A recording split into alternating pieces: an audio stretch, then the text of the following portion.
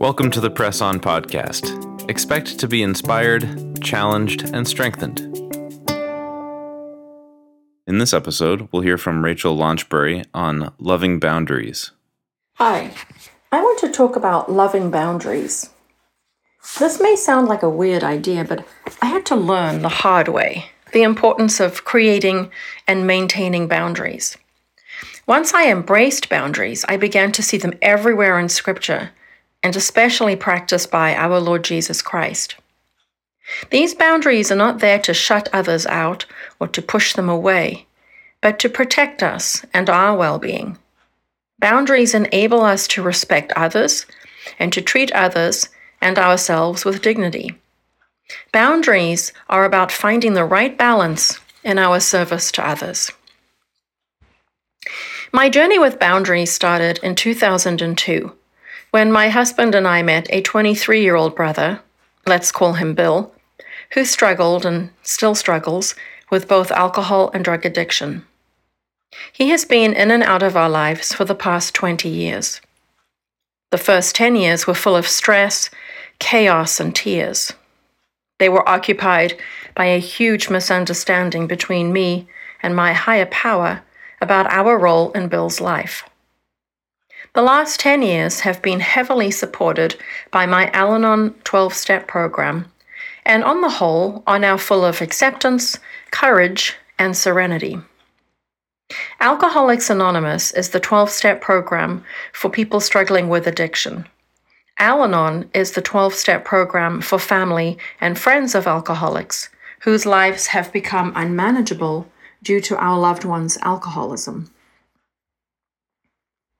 On the 3rd of May, 2010, in the heyday of the chaos decade, we had to tell Bill, who at this point was 31 years old, that he could no longer live in our home. This was one of the hardest decisions I have had to make. It was both an act of desperation and also the right thing to do. That evening, I walked into the basement of a church and attended my first Al-Anon 12-step meeting. I have been a fully engaged member ever since. It took me a couple of years to grasp the seemingly counterintuitive concepts of Al-Anon's 12 steps and slogans, but I have put them into practice in a way that has helped me grow significantly. Best of all, my 12-step program beautifully dovetails with my Christian faith. The two pillars of my spiritual walk are the greatest commandments: love the Lord your God with all your heart and with all your soul and with all your mind, and love your neighbor as yourself, and the serenity prayer. God, grant me the serenity to accept the things I cannot change, courage to change the things I can, and wisdom to know the difference. We will come back to these later. Among other unhealthy, unloving behaviors, I am in recovery from the 4 M's. The 4 M's are subtle, sneak up on you, and cause harm to everyone involved. The 4 M's is the label that my 12-step program uses to describe the behaviors and attitudes that we adopt when trying to control things that we have no business controlling. We use manipulation, managing, mothering, and martyrdom as techniques to respectively trick, cajole, encourage, and guilt someone else to do what we think is best for them, as if we know. Let me give you a real-life example of my lack of boundaries before Al-Anon. One day, my husband and I sensed that we had about 3 days before Bill left our house for a week-long alcohol and drug-using binge. We could predict this based on past experience, evidenced by his body language, the music he was listening to, the way he moved his hands, and how he walked. In an attempt to control the situation and prevent his binge from happening, I took Bill out for ice cream. The kind where you add chocolate, nuts, fresh fruit, candies. And then to a clothing store for a t-shirt of his choice, and then back home to watch whatever movie he fancied. I honestly thought that if we loved him enough, and gifts is one of his top love languages, he would not need to fill the empty hole with substances. I was trying to manage, manipulate, and mother him into remaining sober. And when he left 3 days later on an alcohol and drug binge, I went into fully fledged martyrdom. How could he do this to us? If he loved us, he wouldn't do this. After everything I've done for him, etc. I would lie in bed literally crying to God saying, I cannot do this, meaning having Bill in our lives, but feeling that this act of service was something God had asked me to do. This is a small example of the constant chaos that existed in our lives for over a decade. I will not go into the details about how we met this young brother while he was in prison, but inviting him to live in our home and become part of our family felt God-led. I genuinely thought that God had placed this person in our lives so that we could change his life for the better. I had many years of anguish, tears, and struggle, but believed that I was answering my calling from God. And at the same time, many years of people in my church telling me that I was amazing and as patient as Job, and that he was lucky to have us, etc. All of which made me feel I had to keep going. But, as I said, finally, on the 3rd of May 2010, we had to ask him to leave our home. That evening, I went to my first Al-Anon meeting in tears, and I have attended meetings ever since. It took me at least a year of sitting in meetings each Sunday night and listening to other people sharing their experiences of life before and after joining Al-Anon to finally realize that God had put Bill in my life to change me. And I needed to change. I had been committing the 4 M's my whole life in many situations. I have managed, mothered, manipulated people and events so that they went more smoothly, according to me, and have been a martyr when I had to drop whatever I was doing to help others. Of course, to other people, it looks organized, responsible, reliable, and most of the time makes their lives a bit easier. These 4 M's are incredibly subtle, and it takes years of practice to see them for what they really are: unloving and unhealthy behaviors to either trick myself into the illusion of control or convince myself I was esteeming others better than myself, and therefore acting in a Christ-like way towards others by putting myself last. These behaviors are actually unhealthy and not Christ-like. A couple of verses in Scripture that have always spoken to me are in Galatians. I have spent years mulling them over because I found them confusing, and I usually only focused on the first half of the verses to my detriment.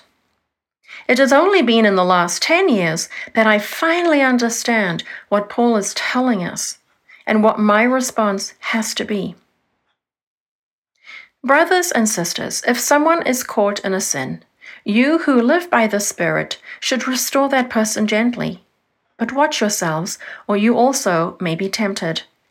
Carry each other's burdens, and in this way you will fulfill the law of Christ. If anyone thinks they are something when they are not, they deceive themselves. Each one should test their own actions. Then they can take pride in themselves alone without comparing themselves to someone else, for each one should carry their own load. Nevertheless, the one who receives instruction in the word should share all things with their instructor. Galatians 6, 1-6. At first glance, this passage contradicts itself. We are supposed to carry each other's burdens, but we are also told that each one should carry their own load. How can both of these instructions be given? Which one should I follow? Thanks to Dr. Henry Cloud and Dr. John Townsend and their book Boundaries, When to Say Yes, How to Say No to Take Control of Your Life, I now have a better understanding of this passage, and it has helped me gain perspective on how my life interacts with your life. Paul tells us that in certain circumstances, I have a responsibility to you, and at other times, I have a responsibility for myself.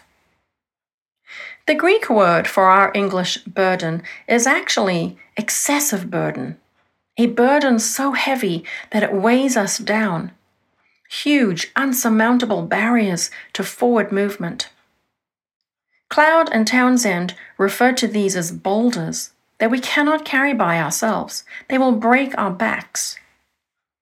The Greek word for our load implies cargo or daily toil. These are the everyday things we all need to do.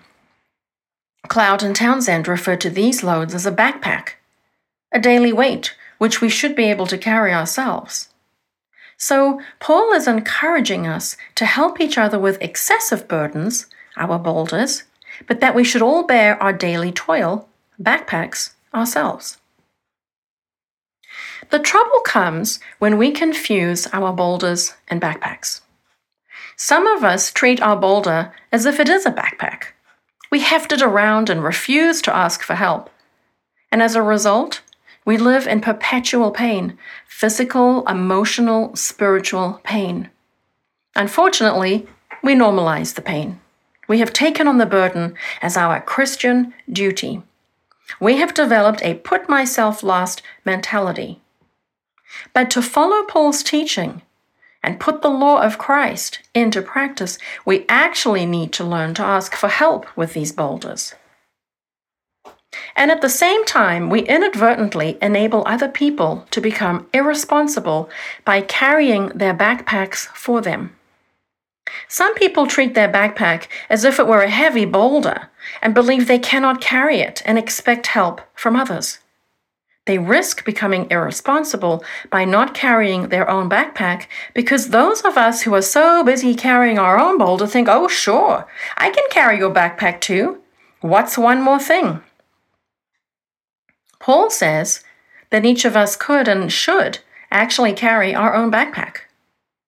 And we need to ask for help with our boulder before we go around helping other people with their boulders.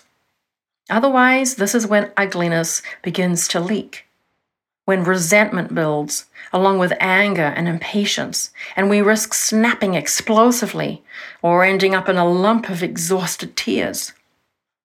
This is the cause of us going ballistic when someone asks for a very small favor. They raise their eyebrows in a wow, what's up with you way? And when we stop carrying other people's backpacks for them, we may notice that our boulder actually becomes lighter. I have often helped others carry their boulders as if this was my calling, but I have also somewhat begrudgingly carried other people's backpacks thinking I was being loving, but actually filled with resentment. And in my defense, I didn't know they were backpacks. I thought they were smaller boulders. And I would beat myself up for feeling resentful, which I interpreted as selfish and unkind. Al-Anon helped me focus on my behaviors with fresh eyes.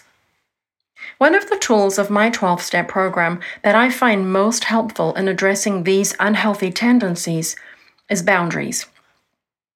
Once I became aware of my 4M behaviors and how disrespectful they are towards others, and I accepted that I can no longer continue trying to control someone else, I went into action. Action being, how do I stop?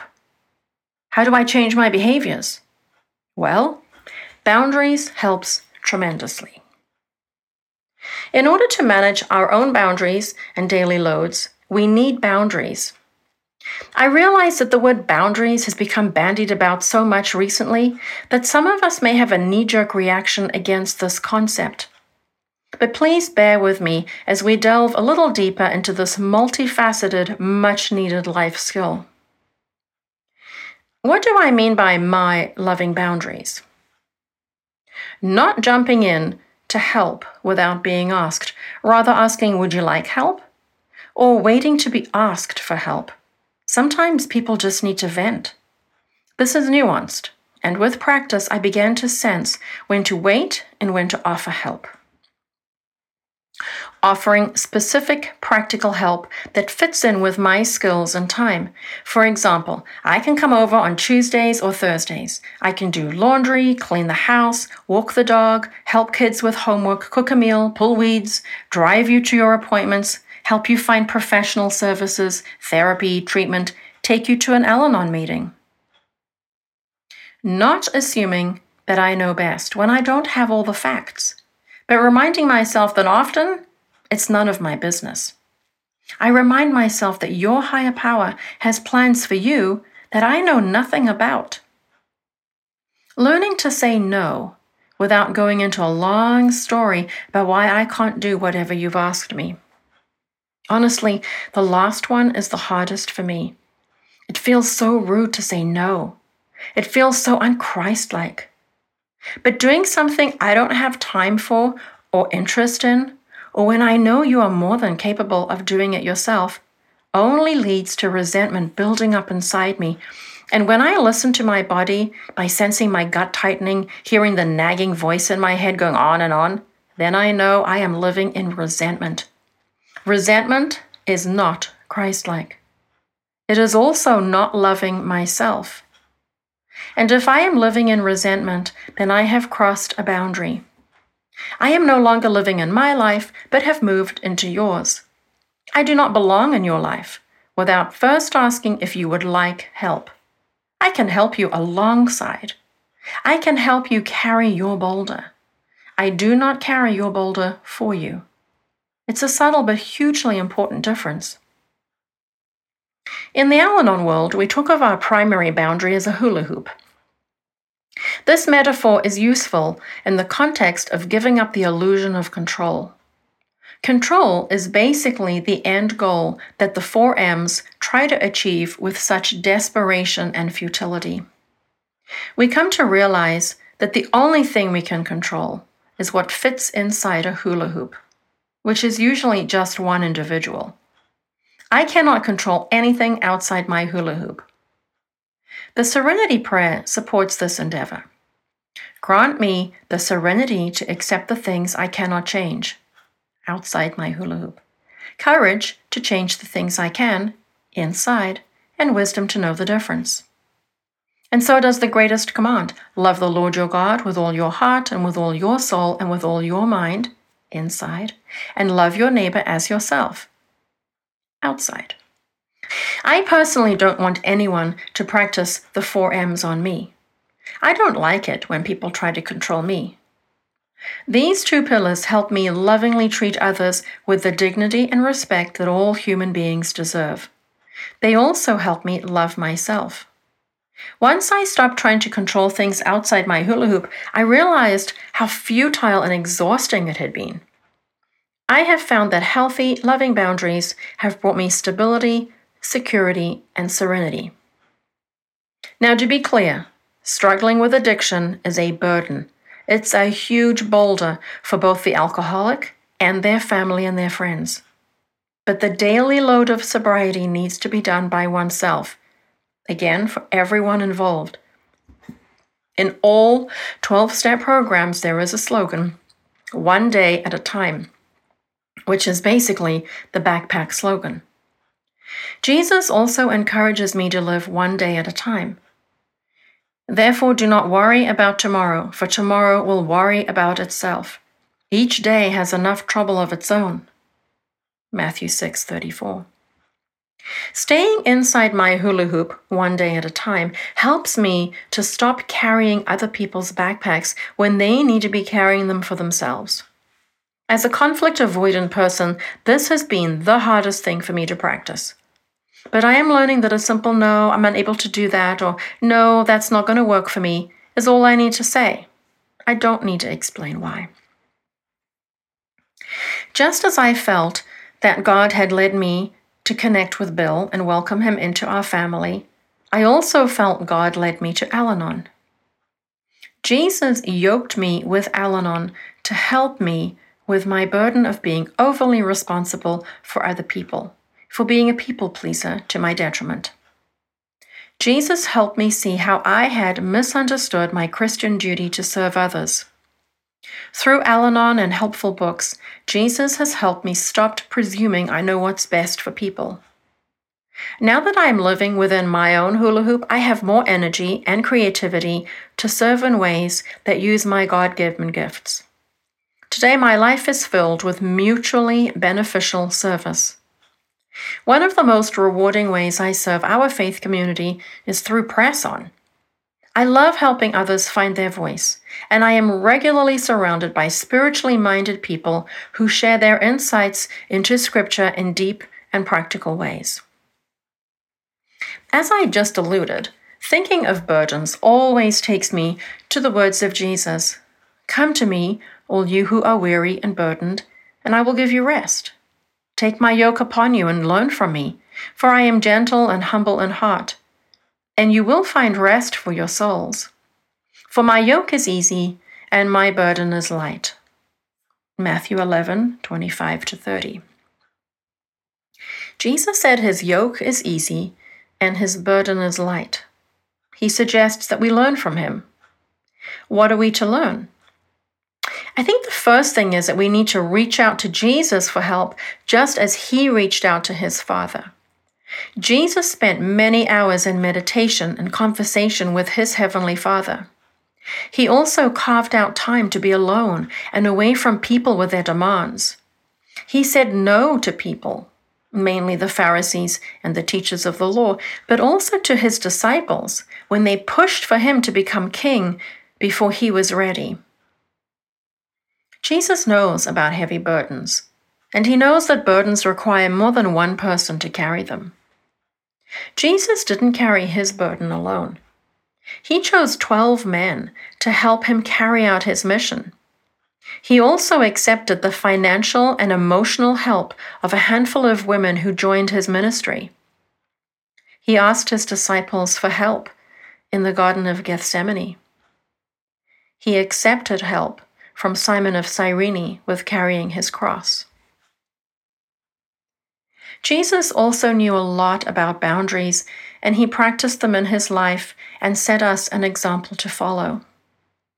The parable of the Good Samaritan is a great demonstration of someone who maintained his boundaries while helping someone else with their burden. The Good Samaritan helped the man who had been attacked and robbed in a loving and appropriate way. The Good Samaritan took the injured man to an inn, paid for room and board, and promised the innkeeper that he would return later to check in on the situation. And then the Good Samaritan continued on his way to conduct whatever business he had been on the way to do. He didn't drop everything in his own life. He helped lift the boulder, but he didn't try to carry the backpack. He had loving boundaries.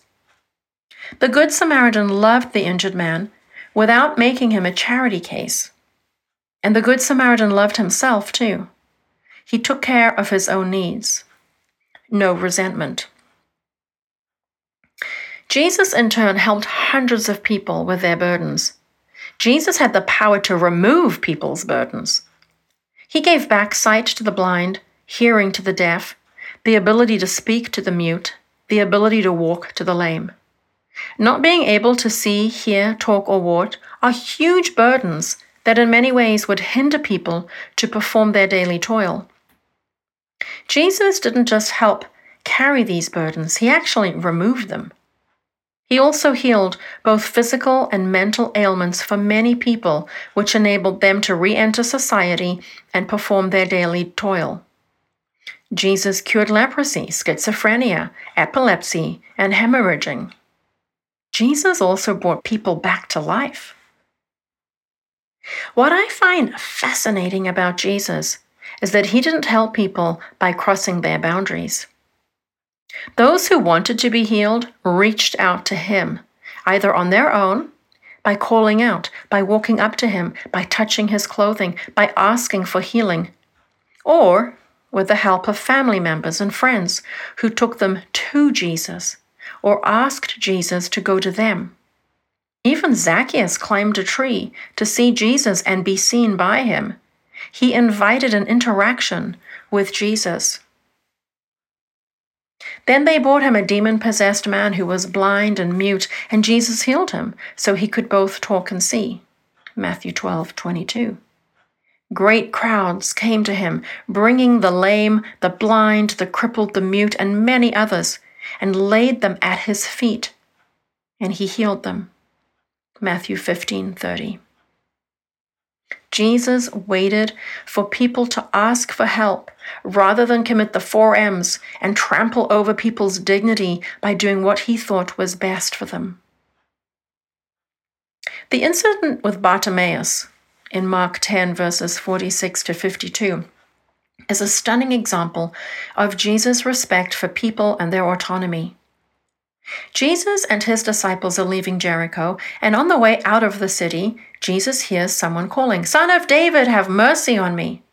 Son of David is code for King Jesus. Here is a true believer in the core identity of Jesus.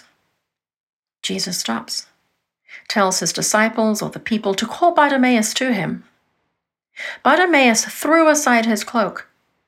Think about that, a valuable possession, and found his way to Jesus. Jesus could have walked to the blind man, but he didn't. He trusted that Bartimaeus would find him. And then Jesus asked him, "What do you want me to do for you?" I am assuming Jesus could see that Bartimaeus was blind. However, Jesus didn't assume anything.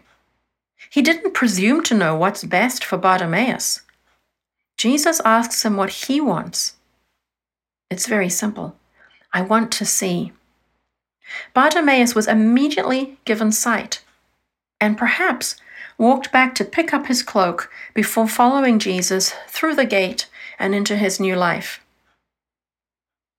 I think Jesus lives inside his hula hoop and doesn't cross through boundaries, his or ours, into our lives until we invite him, until we call out for help. And if we want to emulate his example, we should recognize our own unhealthy grasps for control, distinguish between boulders and backpacks, and practice living inside our hula hoop.